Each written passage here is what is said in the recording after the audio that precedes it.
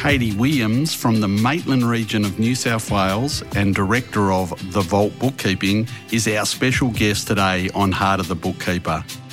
Katie is one of the new breed of professional bookkeepers emerging right now across Australia and brings some exciting perspectives and definitely some raw energies to our profession.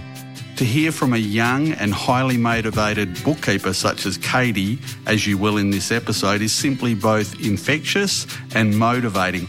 This episode is very much a glimpse into the future, as well as yet another call out of the challenges that exist in bookkeeping and for bookkeepers, no matter what your age or level of experience that you are at. My name is Rob Marshall, and this podcast is all about bookkeepers helping business. Katie Williams is making that her vision for the future of our community and our industry, and therefore I encourage you to sit back and hear her wonderful story and approach to this. Enjoy.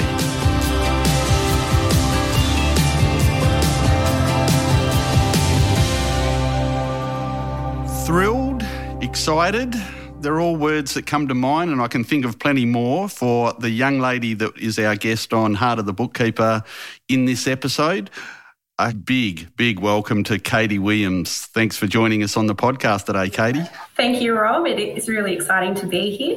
What I'm loving about today is that we've got, as I said, an amazing young lady, which is kind of rare in a little bit in our community, in the bookkeeping community, joining us. We won't necessarily go into exactly her age because that's an inappropriate thing for a man to ask a lady. But Katie, tell me, how long have you been in the bookkeeping game for? I feel like it's just been a minute. It's only been 6 years, and so it probably is just a minute. It is. But it has been a long 6 years because we have had the lovely pandemic in between it, and I feel like I've learned so much just going through that pandemic and having to learn on the go. But yeah, in terms of our industry, 6 years is next to nothing. Well, I won't go into too deep how long I've been around, but you could probably times that by 4 or 5, and you might get somewhere close. We'll let the listeners work that one out. 6 years, and like you say, 3 or 4 of that has been through some of the most traumatic or difficult time we've seen in our generation. Let's go with the fact that you are very young in the bookkeeping space, and as a result of that, we're really keen to get your views, because I've spoken to a couple of your associates, Rochelle in particular, who works for you at The Vault Bookkeeping, and we'll find out a little bit more about The Vault Bookkeeping in a short time. And Rochelle assures me that you are somebody with a vision, and you certainly have a lot of aspirations ahead of you as a bookkeeper. So that's the fascinating piece. But we won't get too far down the track at this point. We'll wind the clock back a bit. You hail from Maitland. Now, I'm going to admit, as a southwest West Australian, I'm not really sure too much about Maitland, and in particular, you've referenced to me Bolwara, is it? So I'll be quiet and you tell us a little bit about Bolwara. It's Bolwara, yeah. I know, a little tricky one. It's a little quiet suburb, just a little bit to the northwest, I guess, of Maitland. So it's a little quiet suburb, semi-rural. There's lots of turf farms, hobby farms, and just some decent-sized residential blocks. But it's only probably been my home for about 11 years. And previous to that, I've been in a few places, but we did build our home a little over 4 years ago for our children. And look, I think I'm nearly past the length of thinking I possibly one day may build again, but I'm still probably a little bit scarred. Now our backyard actually backs onto the beautiful Hunter River. So, yeah, we're pretty lucky. So position this for me again as a maybe slightly ignorant southwest West Australian. Sort of how far out of Sydney, for example, are you? So you have to go north from Sydney by 2 hours. Right. And then you'll hit the beautiful Newcastle, which is the beach city where you'll now find the supercars. Yes, yes. Or Newcastle 500. And then from there you need to go back inland to just only 25 minutes and you'll hit Maitland.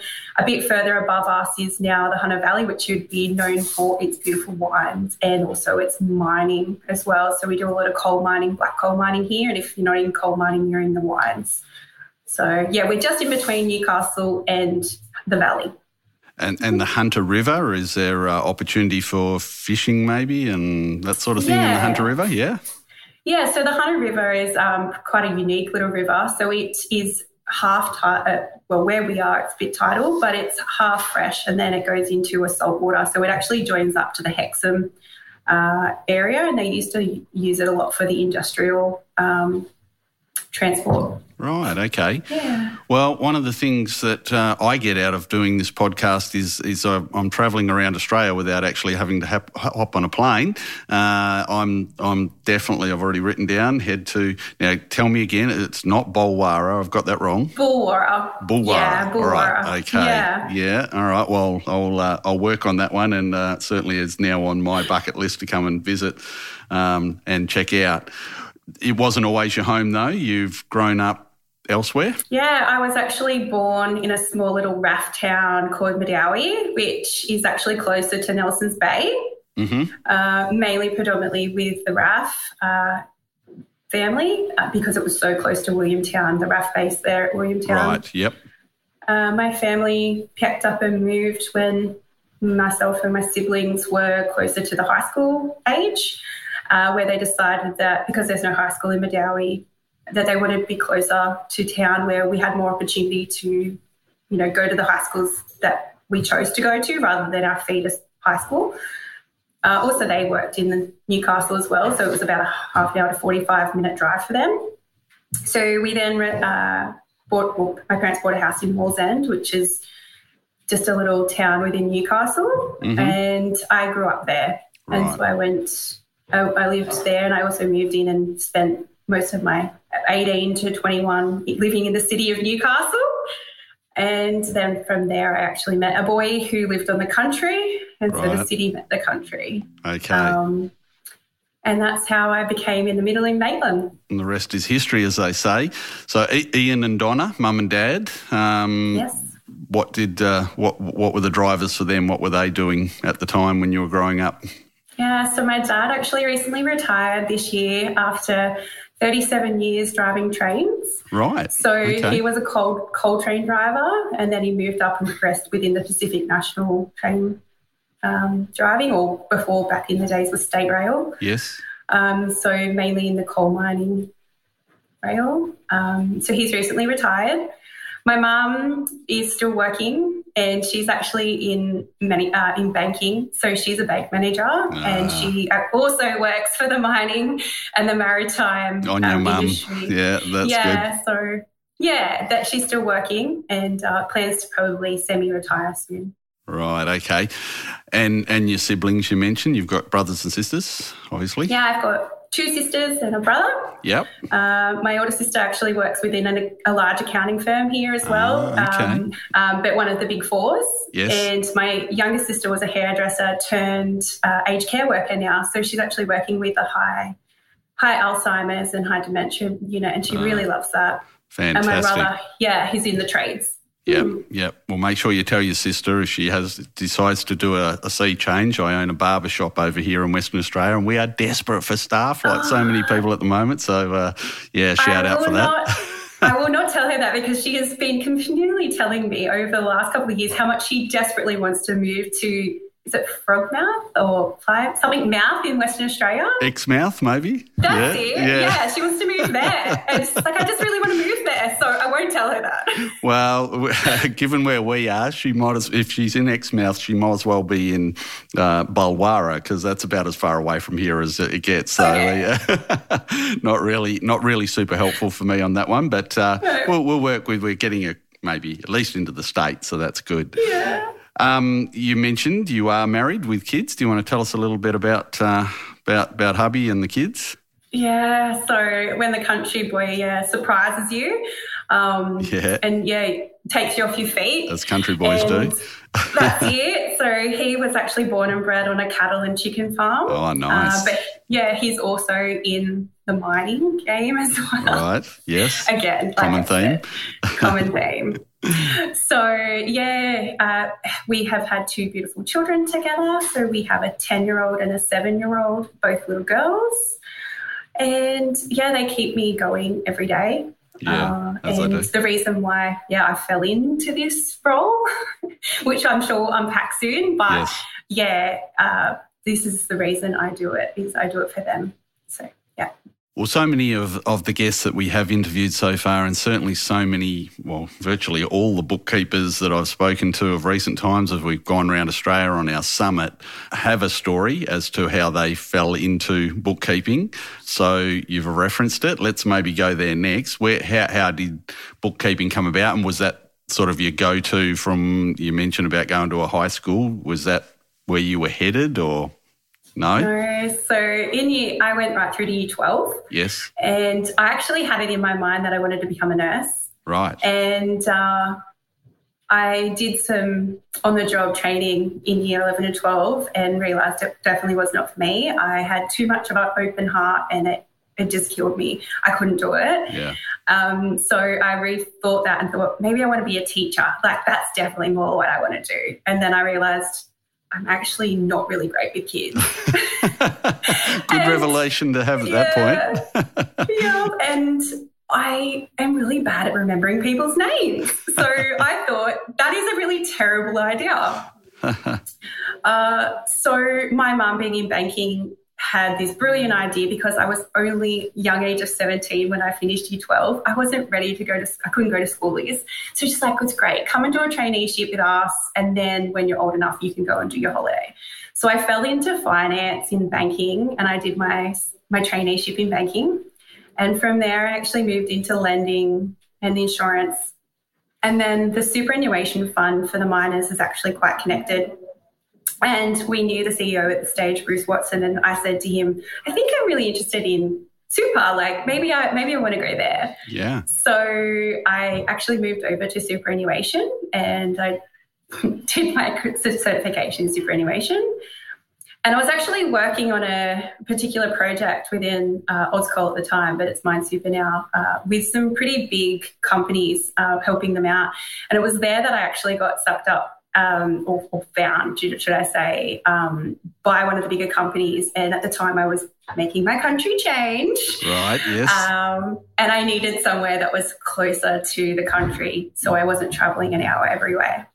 So I actually went and started working for one of the bigger mining companies, and I was doing a lot of their TAE, or their training and assessing. So to enter into a mine site, you actually have to be assessed and familiarised, and you have to do inductions, and those all had to be done. So I was actually in charge of doing all of that. So I had to assist the trainers and assessors to actually produce the materials that needed to happen. And then from there, I also had to then make sure everyone was compliant, and once the year had been up, so pretty much handling all of that. Yep. Then from there, we decided that we weren't going to stay in Singleton, and we wanted to move closer to the city because I just was not coping with being so far away from my family.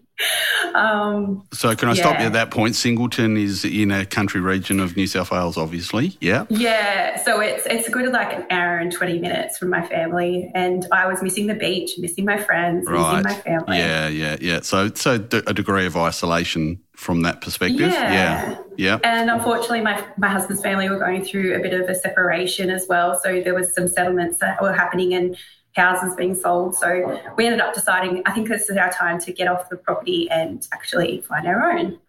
So that's when we decided we'll move to Maitland, which is actually in between both Newcastle and Singleton. Yeah.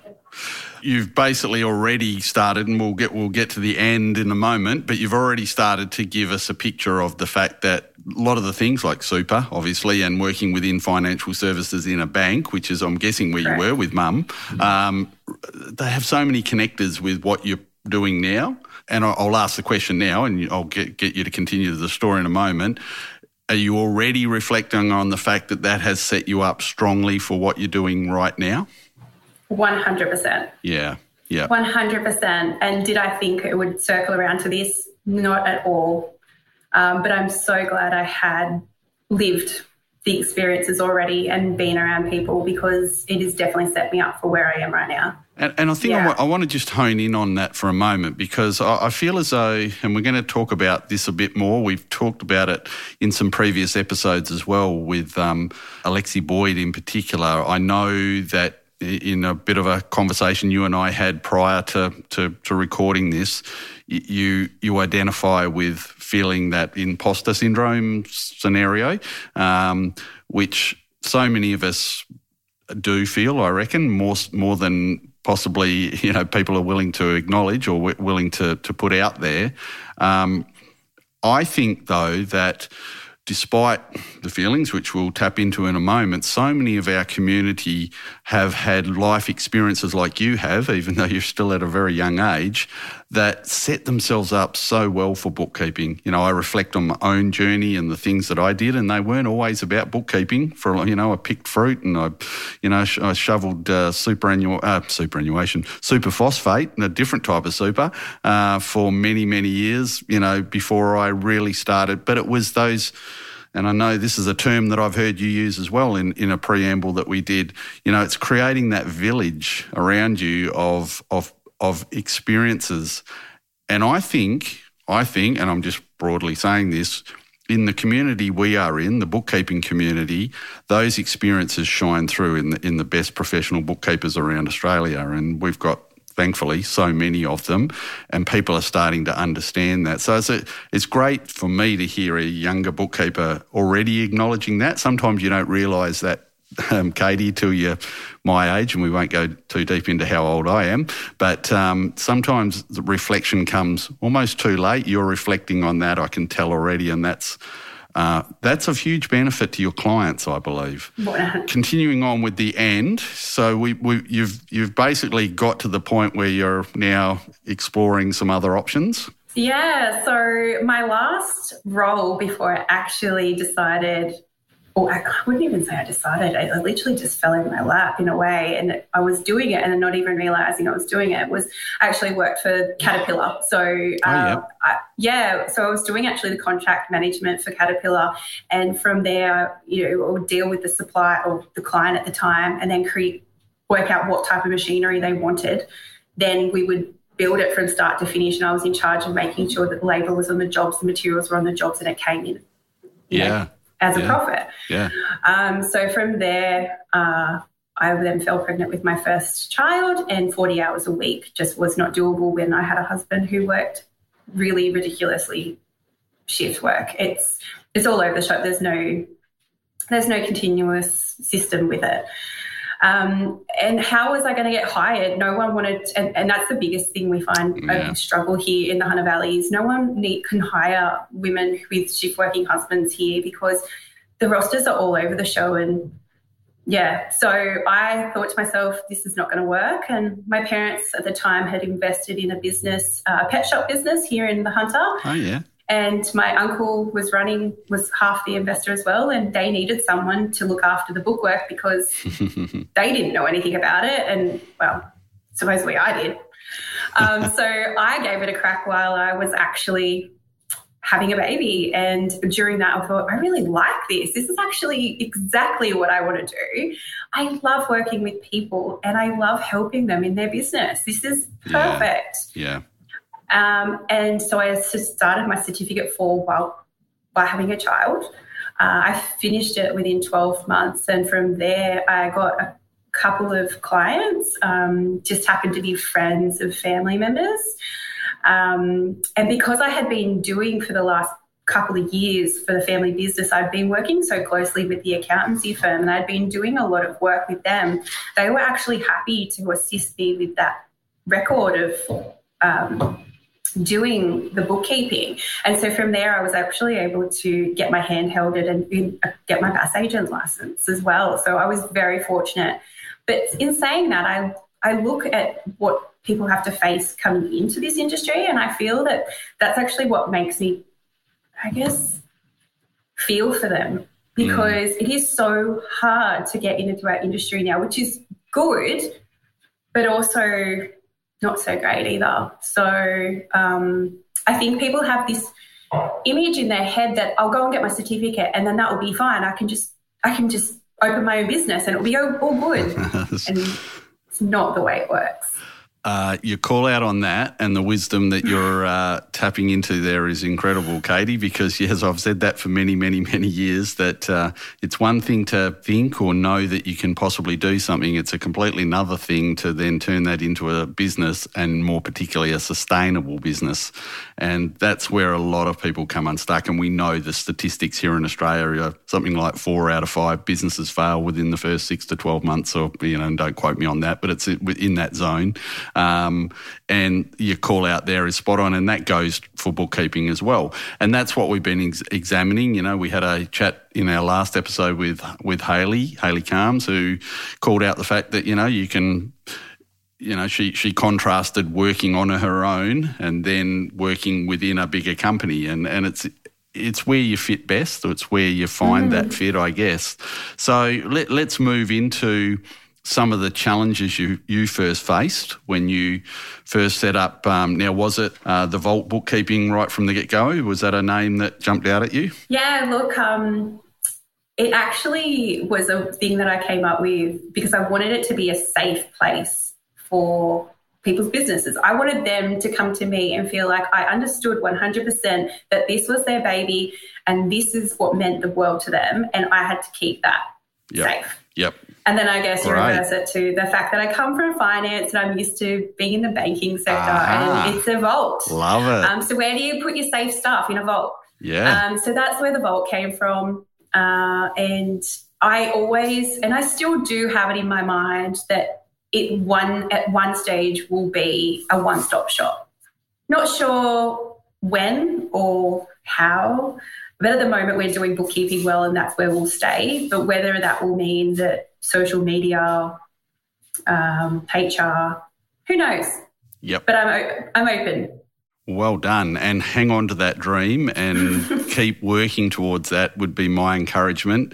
1996, I had a vision in my head of what I'm doing right now, and it's pretty much exactly how I planned it in 1996, but it took me at least another 10 to 15 years to even start to shape it in the way that and in the way that I do things currently. So you've got to be patient when you've got a vision, and that's what you've got is a vision there, and I'd encourage you to hang on to that vision, that one-stop shop.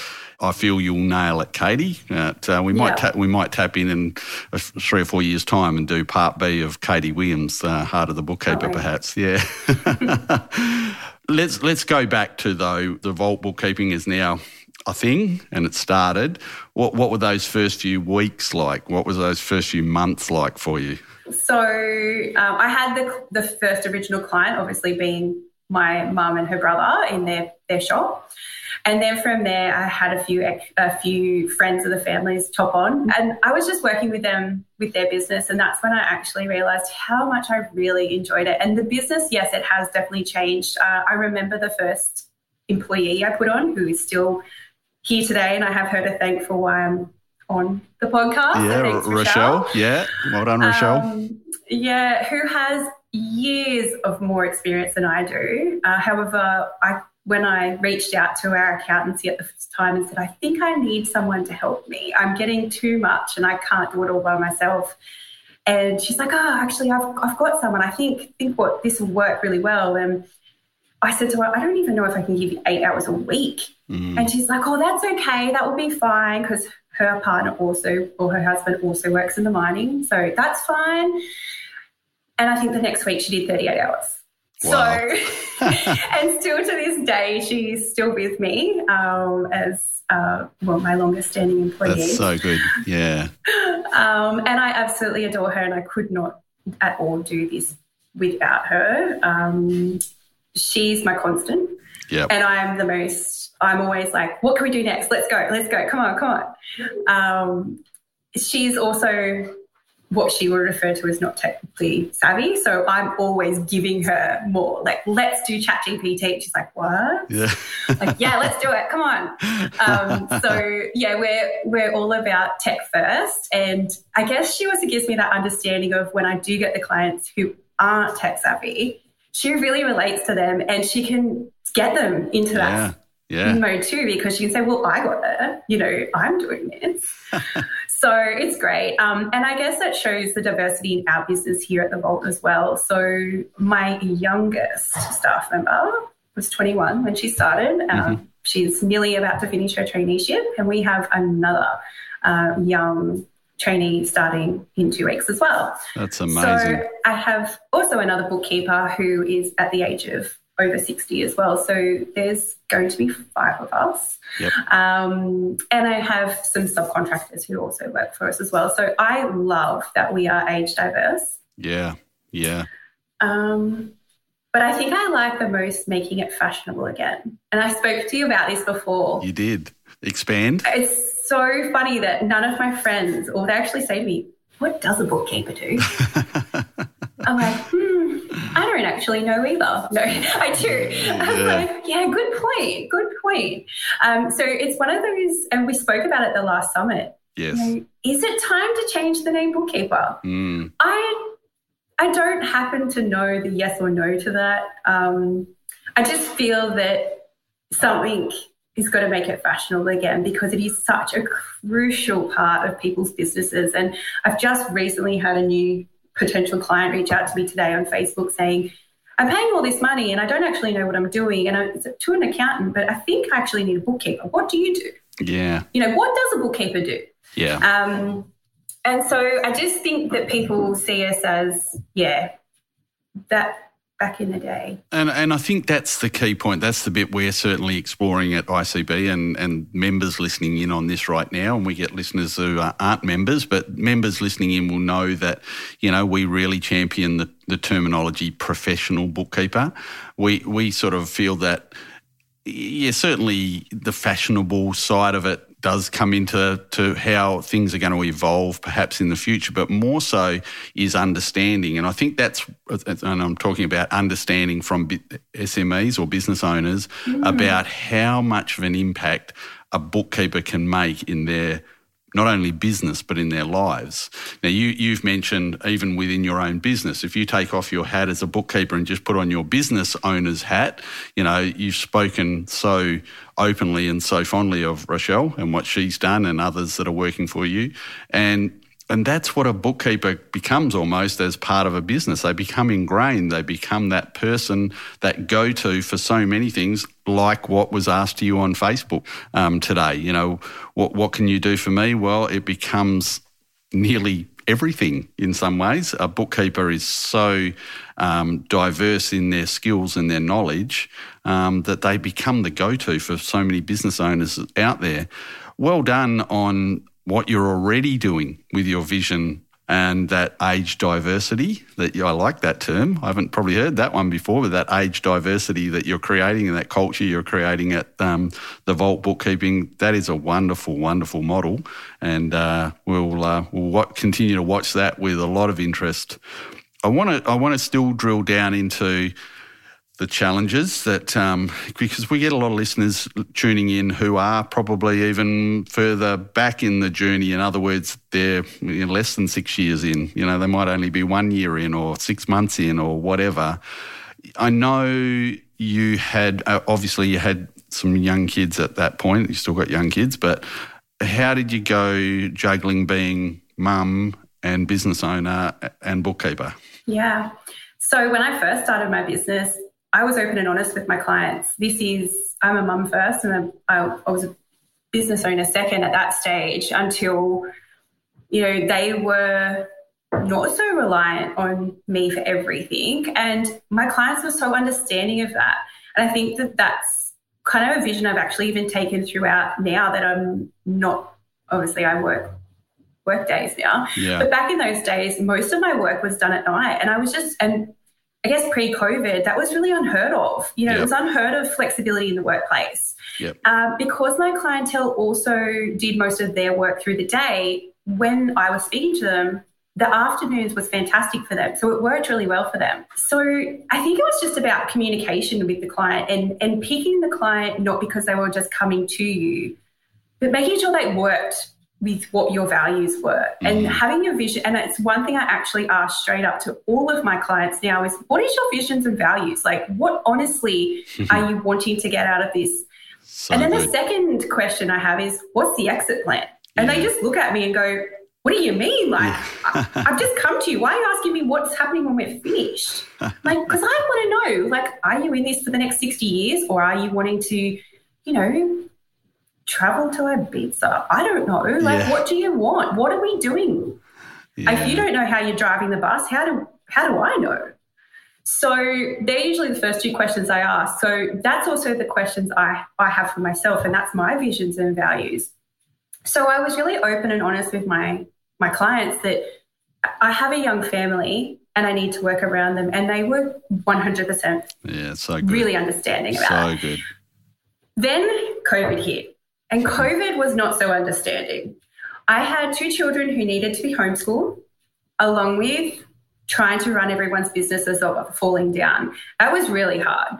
My husband was a priority worker. He had to continue working, and he tried his best to help with schoolwork, but schooling was not for him either. So that was a struggle. And again, I was just working with those clients. Most of them, to be honest, were in the same position as me. Yeah.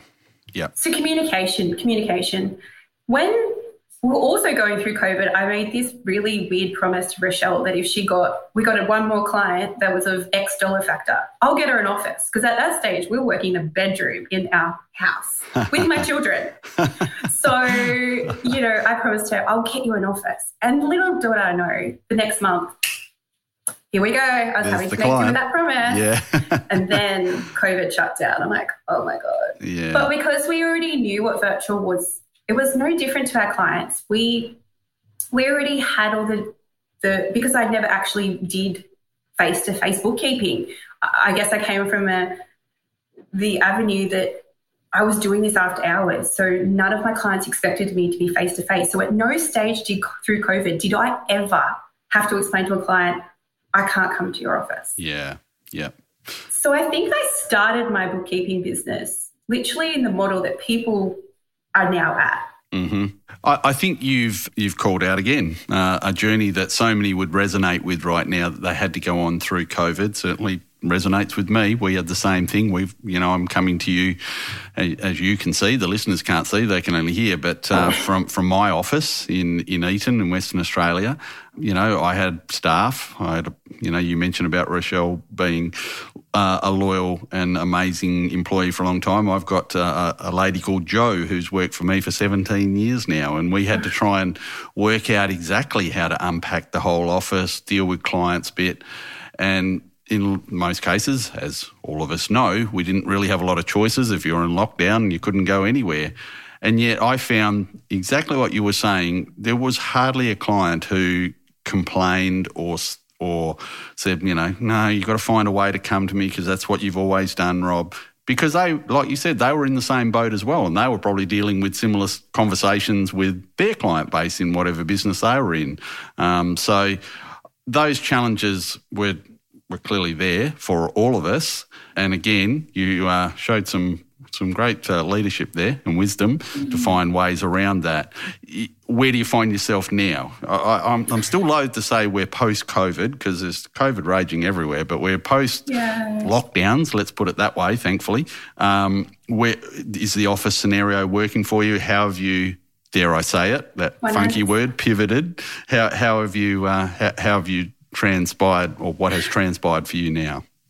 We pivoted, I guess, backwards. We pivoted to an office space. Yes. So we pivoted to an office space, which I just don't know how I wouldn't now be in an office because of the trainees and the knowledge passing. Yep. And just that teamness. So, so we're based in an office now, which the office is still open plan though. So we're not in little offices in ways, but no, it's all open plan still. So there's still that teamwork. We only work a full-time 4-day week. We've been doing that ever since I started. Love it. So no one works on a Friday. Excellent. Yes, and I discovered that when I tried to reach out to you on a Friday recently, yes, which was great. You didn't respond, which was good. No. got one client of ours, and I put this out to everyone because I actually see it on Facebook a lot, and I hope that it's just people like me who are on Facebook in their spare time, but I do see so many of us working ridiculous hours. Yeah. And I just want you to think about, why are you actually doing bookkeeping in the first place? Yeah. If you cannot instill in your clients boundaries and instill business hours, how do they model that? You're kind of showing them an expectation that you need to literally live to work in your business. And that is not what we're here for. We want them to have a business that works for them. Well, that's what I model my clients to do. I model them that this business should survive if for tomorrow you were to drop on the ground and break your leg or something. Like, this business should still keep running. It shouldn't all be in here. So then how do we instill that if we're doing that? So good. So good. Now, if you're tuning in right now and you're going in with podcasts, can you rewind? Well, I'm suggesting you rewind and just listen to the wisdom of a young lady there who's called something out that is so important for us all to examine regularly, because you're right, Katie. We all see the weariness and the tiredness that even on social media, like you say, and then when you connect up at things like we just had, the summit, everybody says the same, how you going? Yeah, no, so, I'm so tired, I'm doing my best and I'm hanging in there, and they're the terms that you tend to hear a lot. And so a re-examination of why you got into this in the first place, that's a great call. I love that. And I think the second thing is, if you kind of saying, well, that's great, but how do I do that? I can't do that. Yeah, you can. I challenge you tomorrow to look at every single person that you have on your client list, examine them from A to D, label all of the ones you want to keep because they bring you joy or they do the right thing and they're a good payer. Label them A. Then scale down until the Ds. When you get the ones that are Ds, they're the ones who you're always chasing money for. You're always having to make exceptions. Never want to have to it's okay because of that reason. Or they don't want to conform. Let's just say they might be the desktop clients and they will not, for whatever reason, move to software, or they won't sign a direct debit and they will only pay you by check. D, right? And from there, get rid of all the Ds. If that means bunching them all up together and selling them as a package, or just saying, I'm really sorry, but we're going in a different direction. You don't spark me joy. Take Marie Kondo. See you later. And then from there, with everyone else, I want you to go back through it and I want you to examine your prices and work out actually how long does it take me, and then also go back out of scope work. Yes. How much of these are we getting out of scope? And they should actually be labelled B and Cs, because I'd hope you aren't using out of scope for A people, because they should be paying you what you're worth. Yep. And then from there, reevaluate. I can guarantee if you do all of that, you will be coming out 30 to 40% more profitable with less clients and more joy. And then if I see you on Facebook after 9 o'clock, I know it's because you've got some downtime and you're being paid what you're worth. Not because you've lost passion and you want to retire tomorrow. Yeah, no, I'm doing the boom thing. Yeah, boom. Well done. That is so good. Again, beauty of podcasting. It's not like we've put this on a cassette, but you can just go back 10 seconds, and listen to that. That is so good, Katie. I'm happy if anyone even wants to reach out to me and even just ask me anything, because I am so passionate about about our industry, finding the passion again, because, and I don't mean it in any disrespect, but as a person coming into the industry, I have the worst imposter syndrome, because all of you guys are so influential and so amazing with so much diverse experience and culture. I would only hope that I get there one day to have so much of that. But the one thing I find as a young person coming in is roadblocks. And the roadblock I often have is that we don't have the option of pre-COVID when you guys used to know each other face to face. It's not, and I actually had another bookkeeper say to me the other day, oh, you young girl, you young people, you barely pick up the phone and talk to someone. You just jump on Facebook and ask the question. And it's well, that's great, but who do we call? Yeah. We don't have those people. And I often find that people see it as competition, and I just think there's so many clients out there that need our help. There's so many fish in that sea. There is no such thing as competition. I think that's the one thing I'm finding the hardest being young is that people are seeing that it's a competition or that You are so singing a tune that I'm humming along with right now. That is so. Well, I'm going to put it out there. I'm with you 100% on that. I have said that myself for a long, long time now, and I've despaired at times of those that have come back saying I'm not prepared to do such and such because I fear the competition it might create. Fear can be debilitating for a start, and fear is something that I know it's easy for me to say because I have been around the planets a few times now, but fear derailed me on many occasions in my journey in bookkeeping, and I think that's what you're calling out. Be prepared to say, I'm willing to accept what Katie's saying as a younger bookkeeper in the space, even though that might not have been the journey I've been on so far, but we can change. We can definitely pivot. There's that word again. Tell me, Katie, I know you were also very passionate about working with clients to value add back to them. I know Rochelle has told me in the preamble that I had with her, and kudos to her. She was very persistent to say, Rob, you want to get this girl on the podcast. She is something, and I'm looking at you right now as you blush.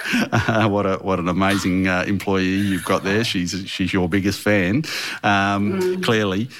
She told me that, you rarely have a conversation with a client without saying, let's explore this option when it comes to apps in particular and add-ons and other opportunities to work with. Share some stories there. What are some things? And I know she also told me about how conversely, you're pretty quick to go back to some of the developers of these apps and tell them, you need to sharpen your pencil or you need to sharpen a few things here because it's not doing exactly what we need it to do. So our business is pretty much 100% zero. And it's not because I feel that the other two are insuperior or the other three are insuperior. It's just I really love working with apps because I like to, again, at the vault, I like to have that connection. So I like to have the ability to find out their pain points. What keeps them awake at night? Why are they reaching out in the first place? Because obviously something's not quite right. And 9 times out of 10, it's because they don't have a system working for them. Most of the time it's in their head or on a whiteboard. I like to find out how we can make their job easier, which also entails what makes our job easier. We can only get better and more efficient in our role by accepting technology. If we continue to be resilient to the technology, it's going to outdate us. And Matthew Addison says it all the time. It's not going to take our roles, but we have to diversify with it. We have to go with it. So I often try and work out with a client, and it's usually within the first 6 to 12 months of having them as a client, what is keeping them awake at night? A lot of it is to do with payroll and workplace, like employee management. So a lot of those can be, relieved with Tanda and KeyPay or Employee Hero or things like that. The other time is more to do with complete systems that will allow them to not have to deal with debtors. And usually that's what cripples a lot of businesses is just really poor payers. So if we can get that taken off them with an app of some solution, whether it's, ServiceMate or work, whatever it happens to be. So, and I know that every client is not the same either. Mainly we work with building and construction. We really like working with those type of people. They're very accepting of change. They're also in need. They want the help. We also have a few e-commerce. Now, they're polar opposites to our non-tech savvy builders usually, where they are so far tech savvy. Yep. And it's the apps to connect into Xero that you need to work with. But recently I actually worked with a cleaning company who is quite large and still are doing things quite manually. And we have tried numerous softwares to have this work for us. And we have even broken the software to the point it just didn't We tested it so much that we made it just so confused and it couldn't do it. So we went back to the developer and said, it doesn't work. We broke it. And they're like, oh, okay. Like, well, what do you need it to do? And I'm like, da-da-da.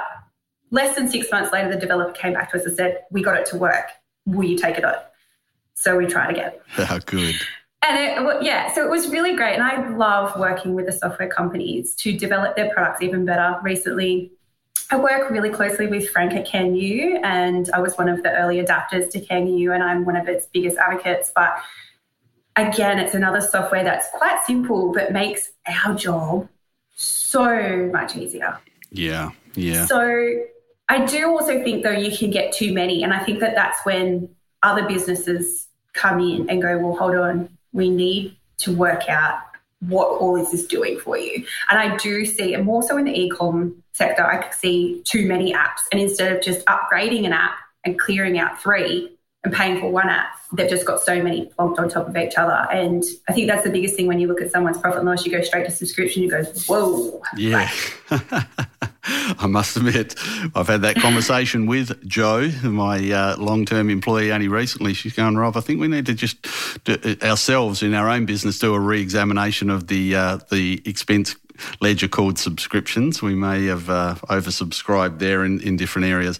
That again, some great insights there, Katie, into where you see things, and again, inspirational, I think. Maybe not inspirational is the word, but certainly informative for many listening in right now as they grapple with that. Again, as I've travelled around Australia recently and talked to so many of our amazing people in our community and in our industry, many grapple or have challenges when it comes to apps because they feel as though they perhaps have missed some of the boat along the way of how that works and how that all comes together.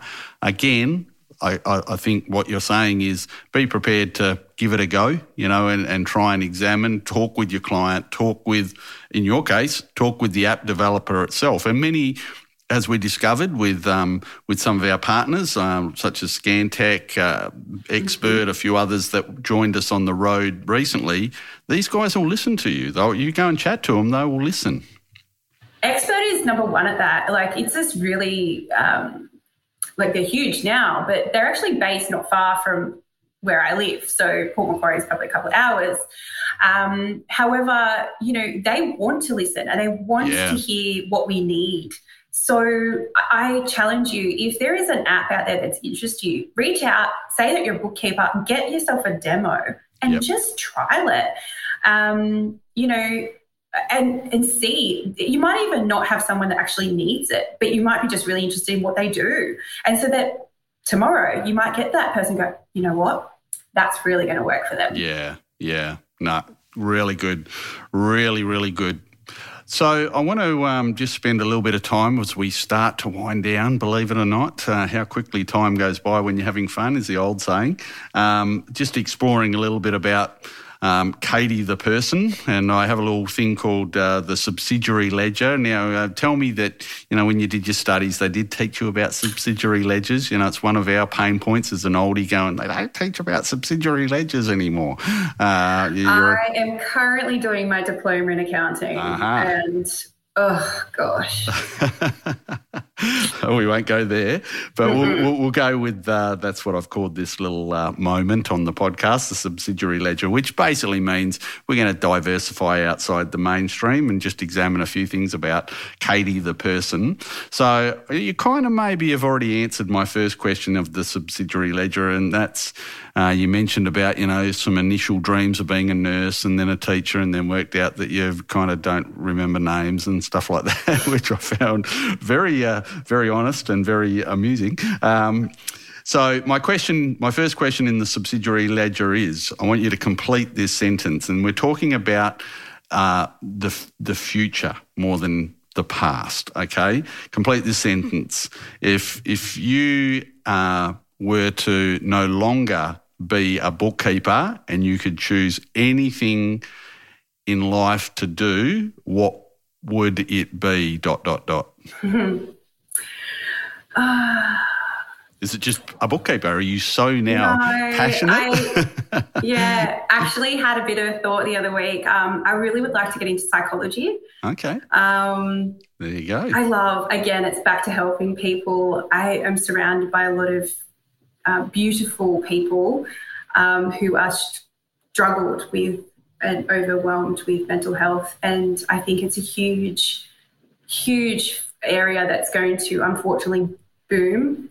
So I've always had this thought that maybe that'd be it, but I really do love just working with people every day, and I don't think, again, I care too much, so I don't think mentally I could probably take that on, but possibly maybe psychology. Can I suggest, so I could have given a better preamble on this question, so that's great, your answer. Something funner. Yeah, I'm going with Rob Marshall goes, if I no longer was a bookkeeper and I could be anything that I want to, it would be travelling the world, watching cricket. That was probably what it would be. Now, I know caravanning. I've heard you talk about caravanning. Yeah, tell us about caravanning.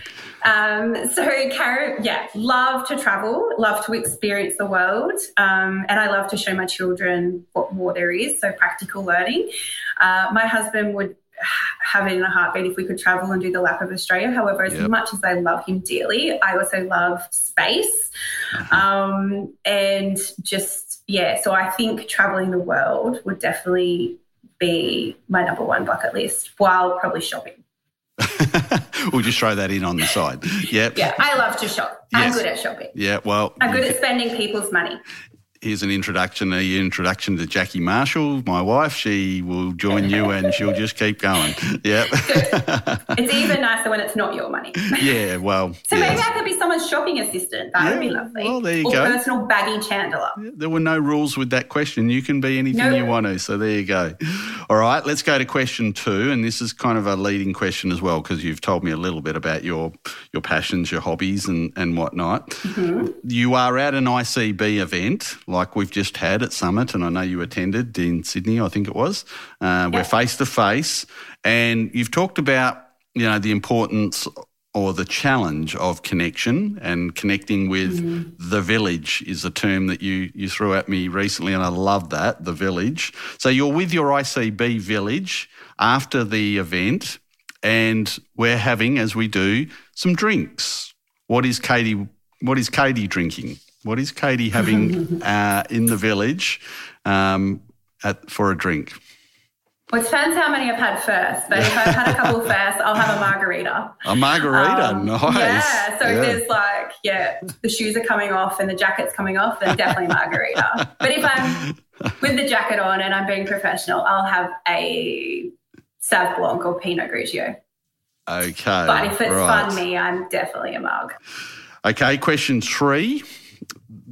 I think I've called this out before, but I may have run with this one before. But when I was growing up, Katie, we're talking 1970s, early 80s, there was the Jaws series of movies. So Jaws 1 in particular, or just Jaws as it was called. I watched Jaws I think I was about 9 or 10 at the time. And as a result, I've never dipped my big toe in a rain gauge since I'm that scared of water. So I don't go. I've lived near the beach my whole life, and I don't even go near, maybe to the edge. That's about all. What's a movie that you remember influenced you growing up or had some sort of impact on you?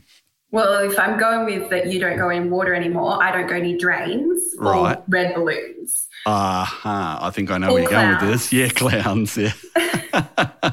Yeah, that was one scary movie. My dad is a horror fanatic. Heavy metal and horror. I can do heavy metal. I just can't do horror anymore. No. And, definitely cannot do circuses or clowns. And my kids think it's hilarious to scare mum with clowns. So, it was probably the movie that influenced me. Okay, yeah. I've got a son who's a bit like you, has an adverse reaction to clowns because of those movies. Yeah. All right, last question of our subsidiary ledger, and then we need to wind up today's episode, sadly. But you don't have perhaps the history that some of us have had of the length of time on this earth, but history itself goes back for all of us forever. If you were able to have one person from history over for tea tonight that kind of resonates with Katie Williams and what you would love to explore with this person, who would it be? One person from history. You can choose anybody you like for tea tonight. Who's it going to be? This is probably going to start. I actually really would love to have dinner with Amanda Linton. I think she is one of the most inspiring women I have ever met. I just love her enthusiasm. I love her passion. I love where she came from and where she's been. And obviously with her, like with Leanne by her side. Yes. And if I could put one more in, it would probably be Deborah Anderson. Again, another real influential person with me. Look, those two are just I can see their smiles already because I deal with them most days, and they're going to love that. Well done. That is very, very just good. Because I don't have the experience, and I just find them really amazing and awe. Wow. So it's like, can you sign my...